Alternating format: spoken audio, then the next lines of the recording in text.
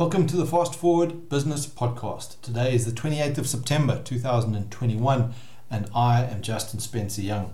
The subject of our podcast today is why it's important to know where the finish line is. That might seem like a very strange headline, but knowing where the finish line is one of the constraints that I spoke about in the last podcast. The constraints of the just-in-time articles have several downsides.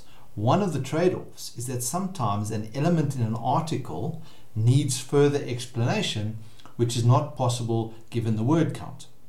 And what that means is the conversation we had in the last podcast.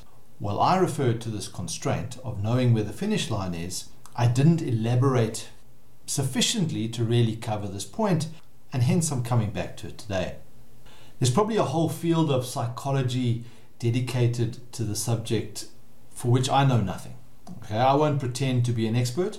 However, I have plenty of anecdotal experience about the importance of knowing where the finish line is before you start a project.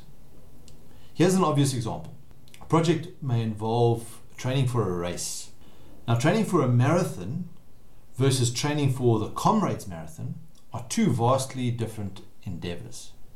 Not only is the physical exertion completely different, but so is the psychological preparation required for those two different events. The mind will subconsciously prepare for an event that you've defined, and hence the importance of defining it, which is a type of constraint. It's common to run a 60-kilometer long run about 6 weeks before running Comrades. Now, I'm just assuming that everyone knows what Comrades is, but maybe there's some foreign listeners who don't know that Comrades is an ultra marathon of about 90 kilometers between Pietermaritzburg and Durban, and each year it's run in different directions. So the 60-kilometer run is a substantial training event. And I remember doing this preparation several years ago, and I remember feeling so exhausted after the run. I said to myself, how am I ever going to run 90 kilometers if I can't even get through 60 kilometers? Now, there's some key differences here. And the key difference was that my brain had only prepared me for 60 kilometers and not 90 kilometers. Comparing the two was in fact flawed thinking. Also, missing was the hype of the actual event, which adds a whole new dimension to the psychology of running 90 kilometers. I assert that the subconscious preparation is as important as the physical preparation. I would argue that preparing for a running event that involves just one person is significantly easier than a project that involves a whole team of people. Adding people to a project has an exponential impact on complexity. Constraints become even more important. Knowing what a finished project with a successful outcome looks like is probably the most important constraint. You'll know this as defining the scope. If you have worked on projects that suffer from scope creep, you will know about the anxiety that comes from moving the finish line. Imagine getting to Drummond, which is the halfway point of Comrades, and learning that the finish line has moved out by 10 kilometers. I spent several years in the commercial construction sector as a project manager. I was managing professional teams to complete complex construction projects, and this is a skill that certainly when I was doing this 10 years ago was quite rare. And the importance of managing this team towards the completion target involved a level of complexity. The tangible nature of a construction project makes it fairly easy to define the scope. You can at least see a picture of what's planned.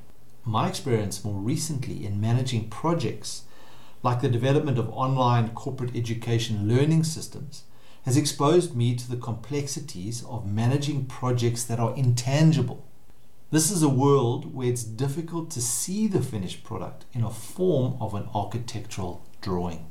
There comes a time when an extraordinary effort is required to get a project to completion. Running a race is no different. A Comrades runner knows that when they get to poly shorts on the up run, it's time to dig deep, knowing that the finish line is just over the hill and down the other side.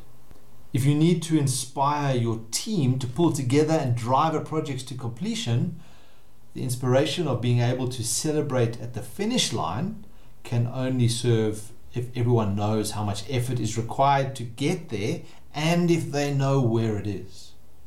Knowing that you're close to the finish line can unlock reserves of energy that you didn't know your team had, and hence the importance of being able to identify what finished looks like and your proximity to finished, so that you know the effort required to get over the line.